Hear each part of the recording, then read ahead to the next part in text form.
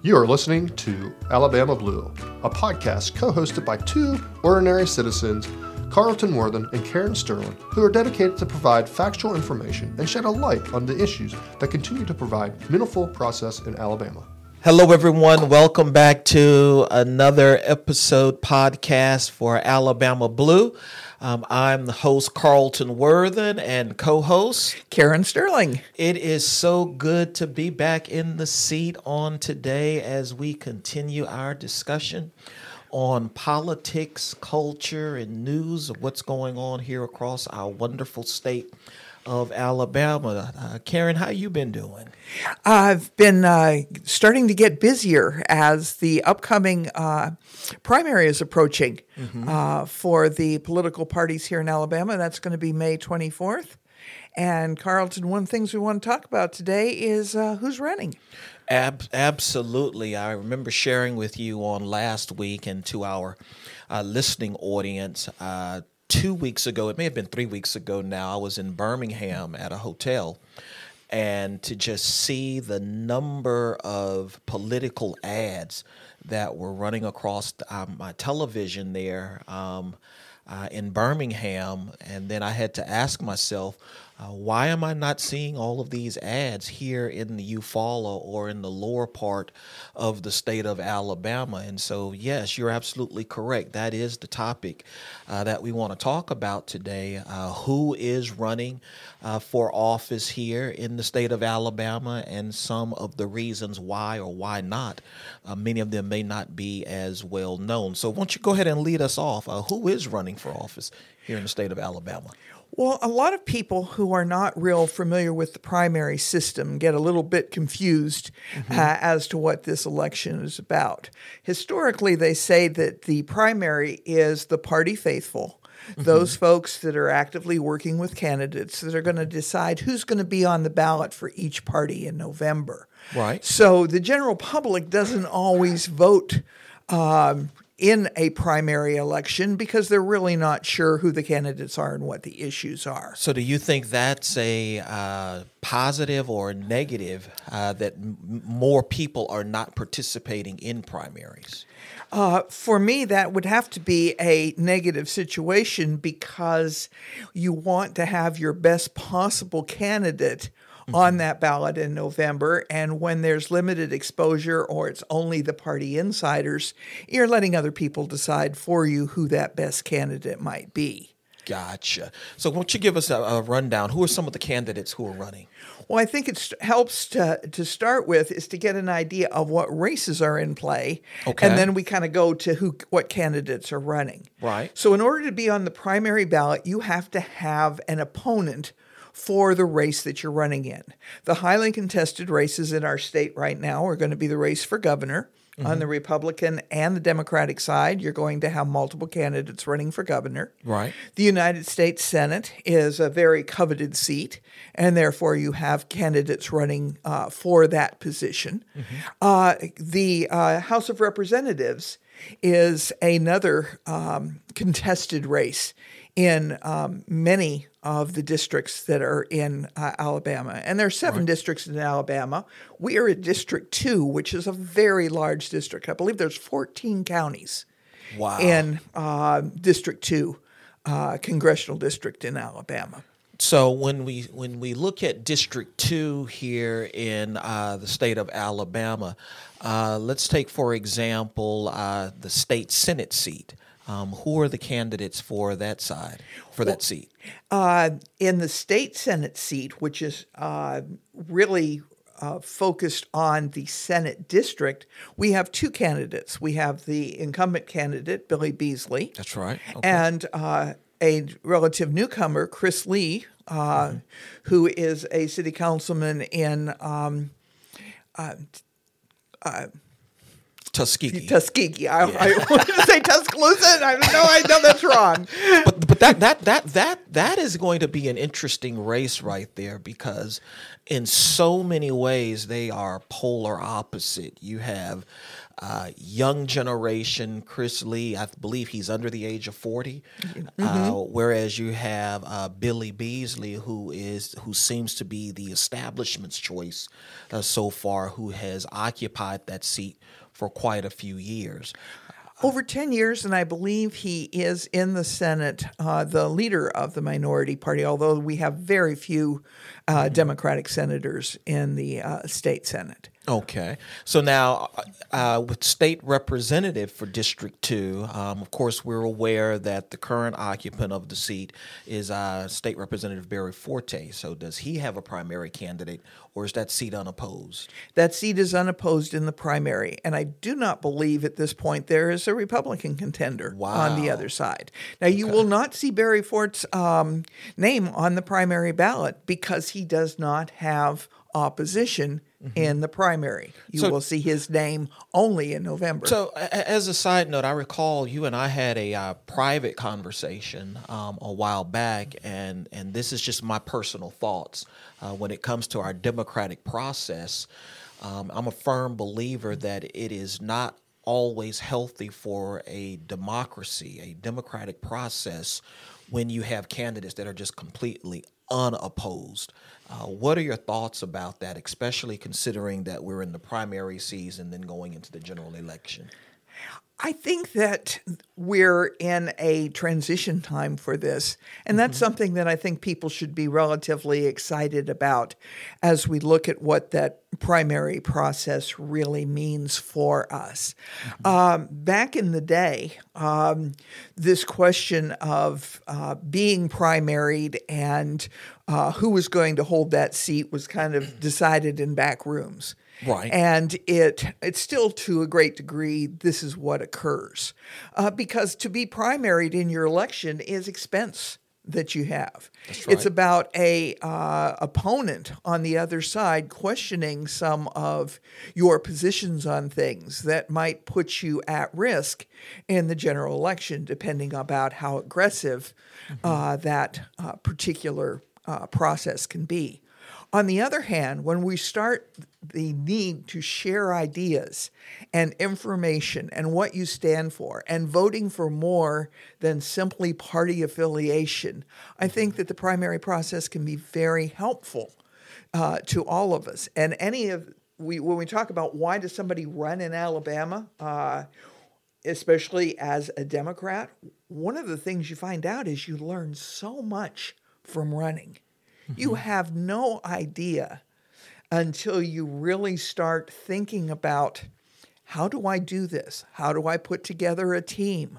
What does it look like to be able to touch base in 14 counties? I think one of the other major benefits of having primaries is it creates an opportunity for ideas and vision to be presented to a constituency, and then it gives that constituency the opportunity to choose. If you want to go with Vision A, or if you want to go with Vision B, and the more ideas that we have that are being presented, I firmly believe actually helps to strengthen the overall constituency, not a party per se, but the constituency, so that ideas are presented. Go ahead and get another thought, and we're going to move on to some of the other races. Right, because that's what I think that important to do. So there is a very interesting choice in this particular Senate race, the Senate race that we're talking about, Alabama Senate, the incumbent versus the newcomer. That's an interesting comment. Why do you make that comment?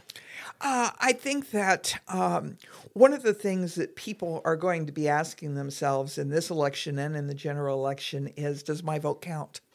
Mm-hmm. And it's interesting, if you know that you're in the minority, that your vote does not necessarily going to determine the outcome. And when you say minority in this context, you're referring to the Democrat versus Republican in the state of Alabama. Right. So Gotcha. I'm in the minority party.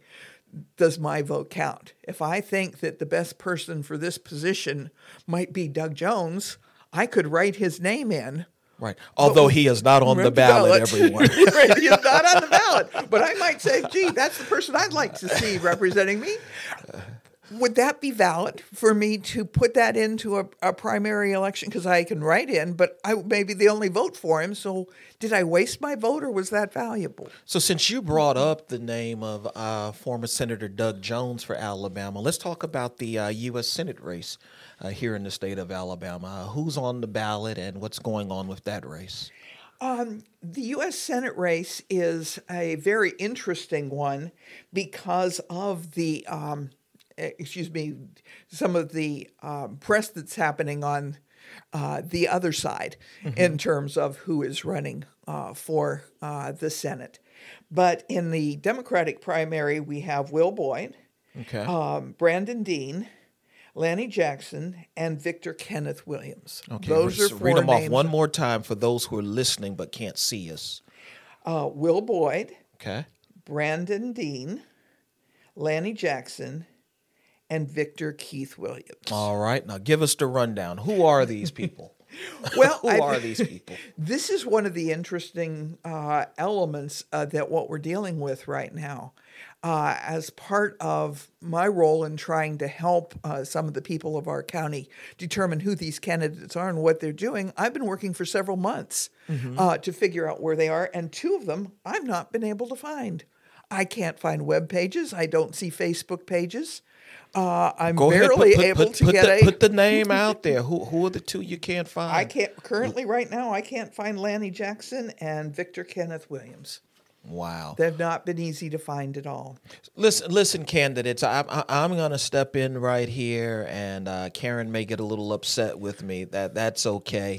But if you are a candidate for office and to be this number of days out from Election Day that's coming up in May, when your name is not known, that is not a good sign. When your name is not known, that is not a good sign. So anyway, with that being said, let's talk about some of the candidates who are known right now. Right. For many of us who've been following Democratic politics in Alabama, Will Boyd, who is a pastor and an engineer by training. I have been very impressed with Boyd. And just as a disclaimer, because I'm aware that we live in this cancel culture, I have personally donated to the William Boyd campaign, not our podcast, but I have done so. And for the other candidates who are also seeking nomination within the party, show your face, you might get blessed. Show your face, you might get blessed. Mr. Boyd actually made the trip all the way to Eufaula, Barber County. Go ahead. And he has a good statewide presence. He has run, I believe, 3 separate statewide races for us on the Democratic ticket. And this would be a position that he would be extremely well qualified for. Does that sound like an endorsement? I am saying that one of the things I look for in candidates in a primary in particular is this an individual that can do the job? Not everyone who is running have presented themselves and their qualifications in such a way that says you can do the job. Okay. Now, our system of government allows anybody to run if they meet minimum qualifications of being a citizen and of a certain age, but that doesn't mean you necessarily want to see them as your senator or your governor. Okay. Who was the other individual that's known running for the Senate? Brandon, I believe you mentioned. Brandon Dean.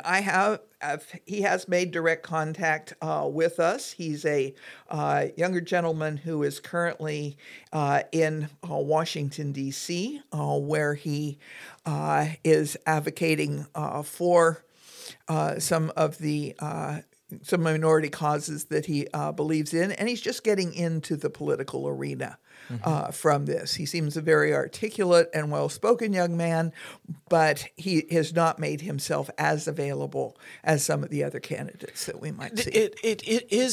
Are you of the opinion that it's not that these candidates don't have the desire to fan out more across the state to carry their message? It's more so the lack of resources. Is it just the lack of creativity? What are some of your thoughts on why it's such a challenge with these candidates getting their message out across the state? Well, the first thing is it's a true numbers game. it is very common for all of the candidates on both parties to concentrate in the big 5 population centers. Which are? You're going to deal with Birmingham, Montgomery, Mobile.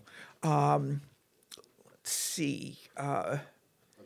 Huntsville. Yes. And I believe it may be the Auburn-Oakville area, because even Dothan doesn't make the top 5. Okay. In regard to what you're looking at.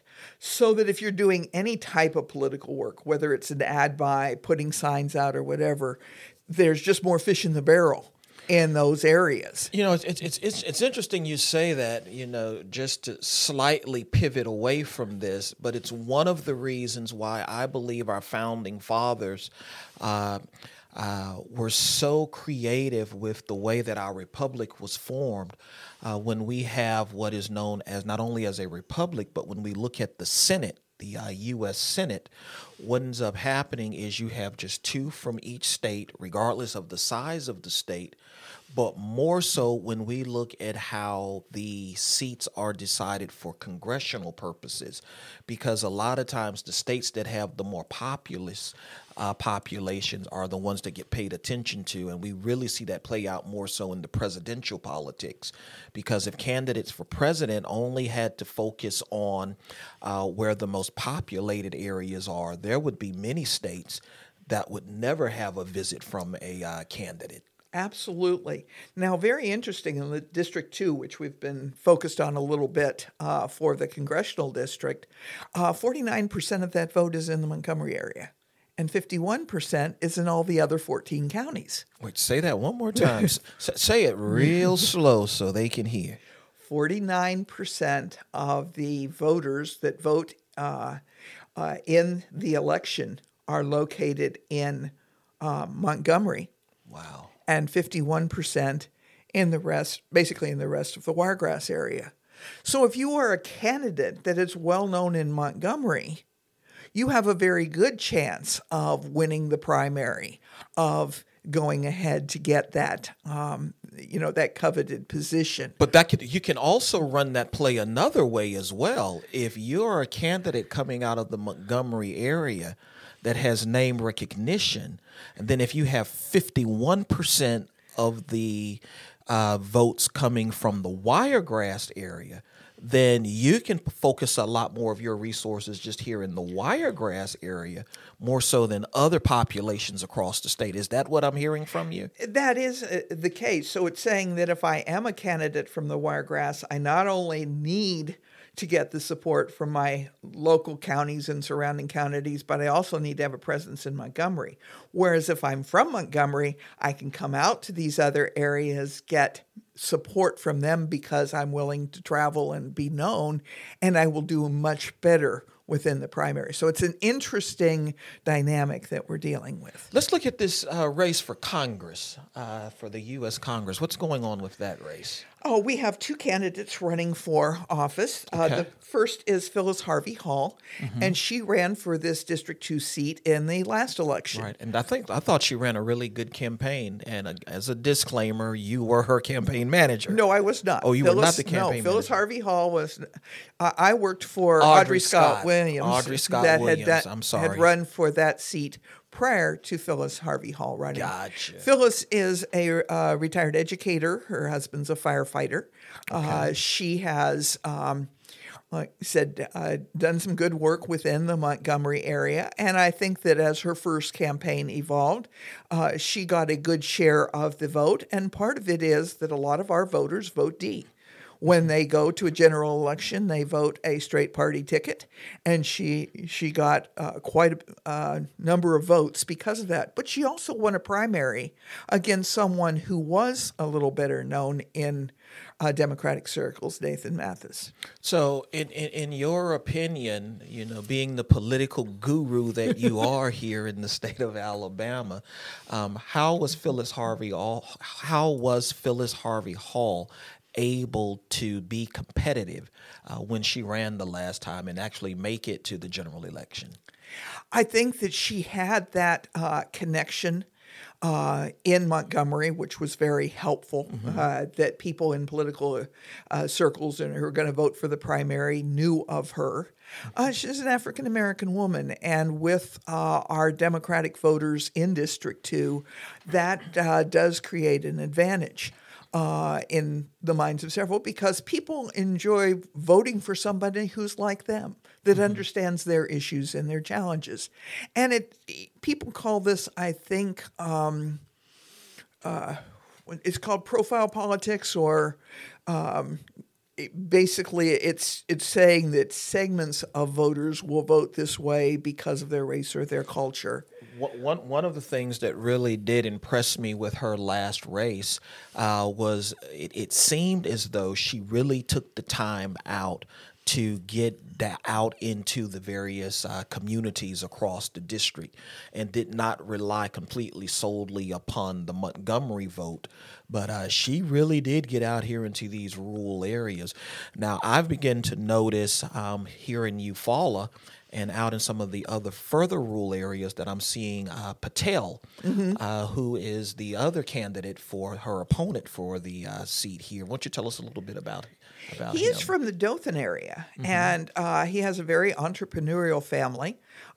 In fact, I'm familiar with relatives that actually own and operate businesses here in Eufaula. Right. I think that as we talk about our Democratic Party being a big tent, Mr. Patel, again, a younger candidate, not as much experience in terms of age as Phyllis Harvey Hall has.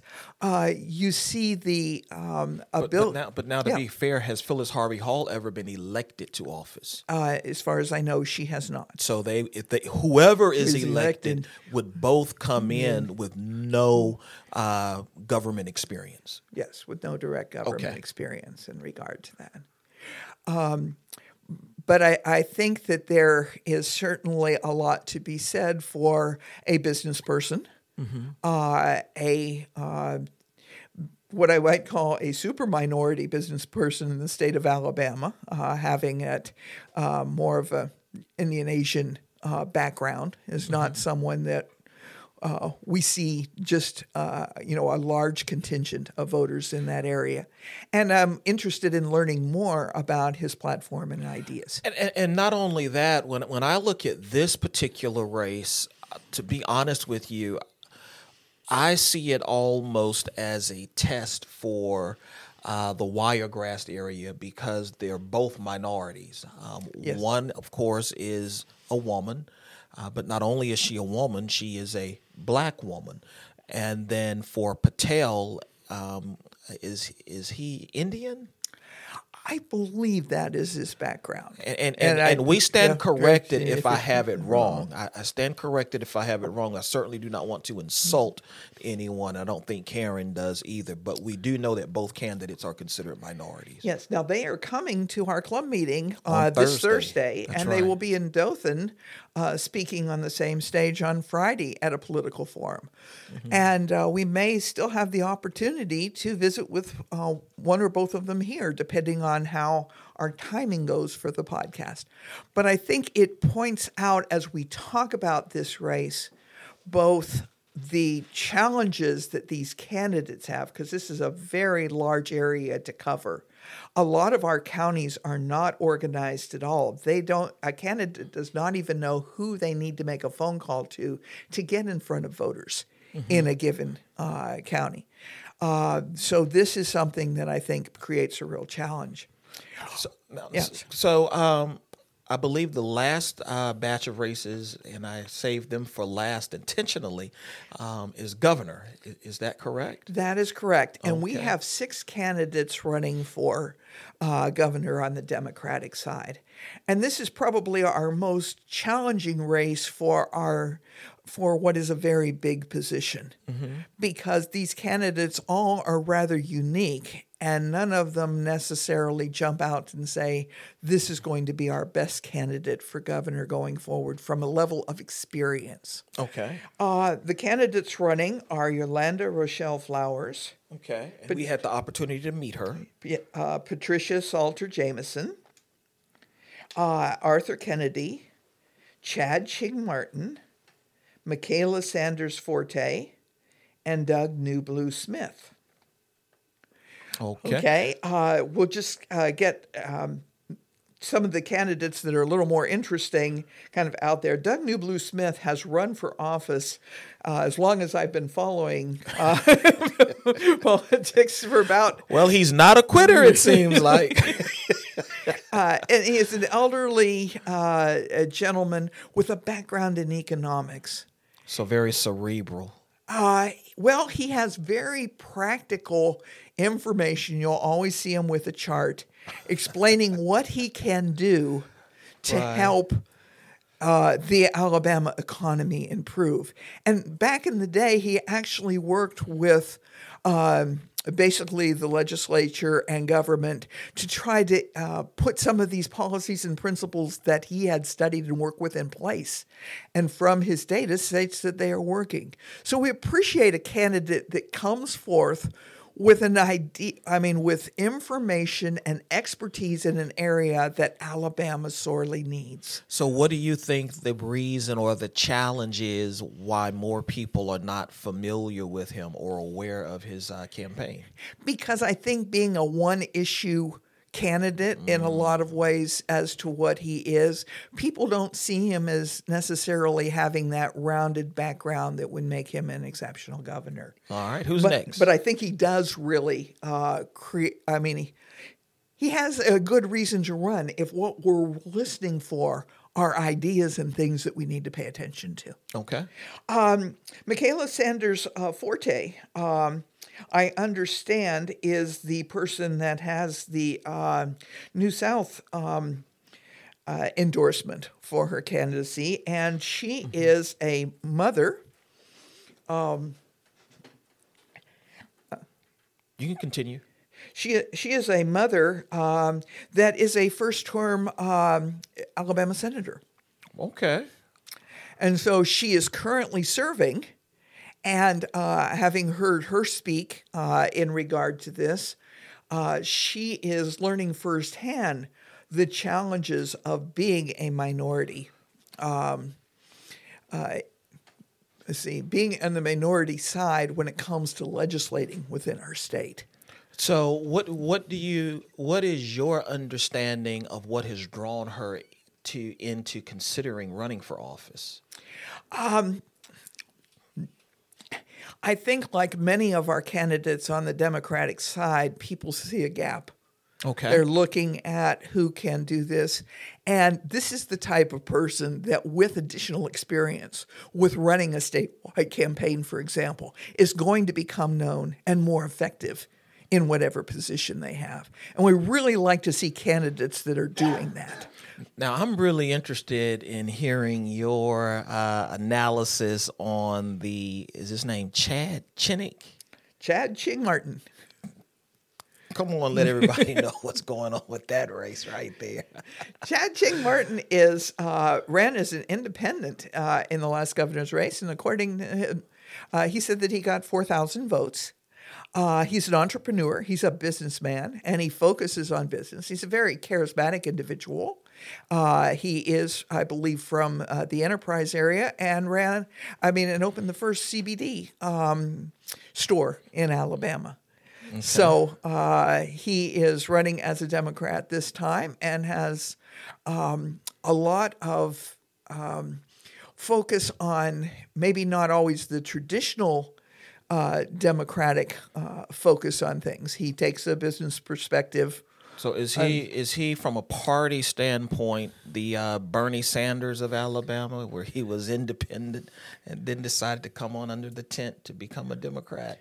Well, again, I don't want to speak to people's personal policies and positions on things, but I think that he is a non-traditional candidate, and one I think that people will want to look at to see what his ideas of things are, because, again, as a big tent party, we need to hear about some of the things that he has to offer.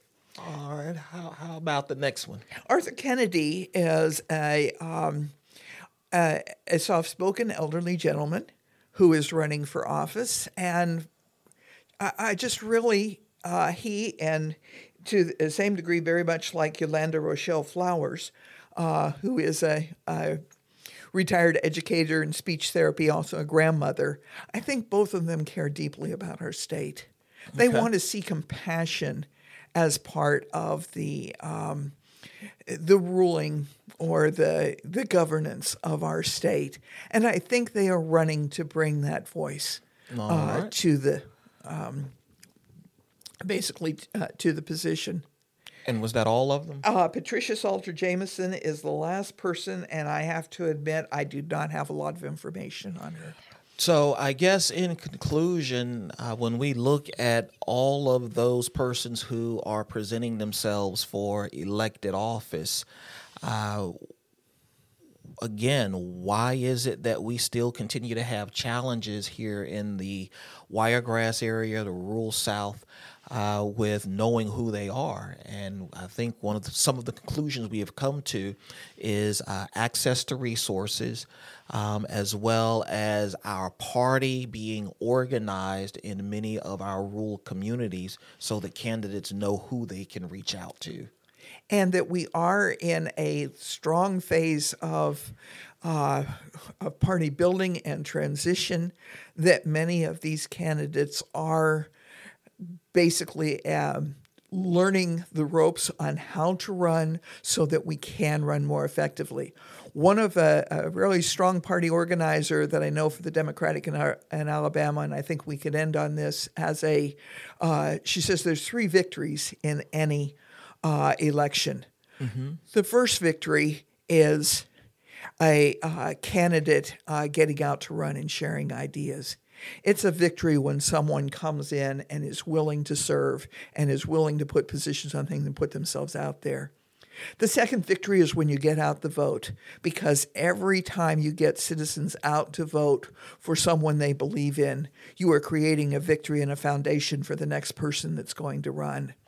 And then the final victory is who comes out with the most votes at the end of the day in the ballot box.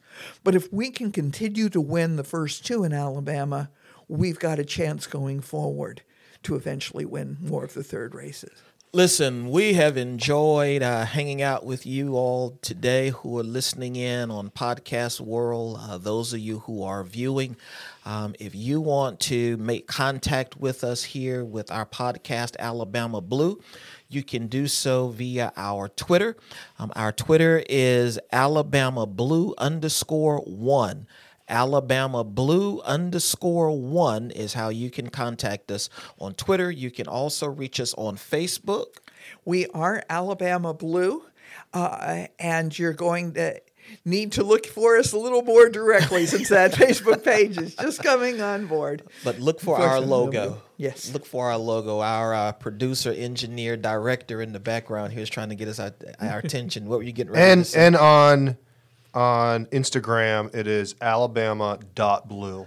Alabama.blue on IG. Listen, we really want to connect with you. If you have questions or comments, you can reach us on any of those platforms that we just shared with you. Listen, have a wonderful day. Bye-bye. Thank you.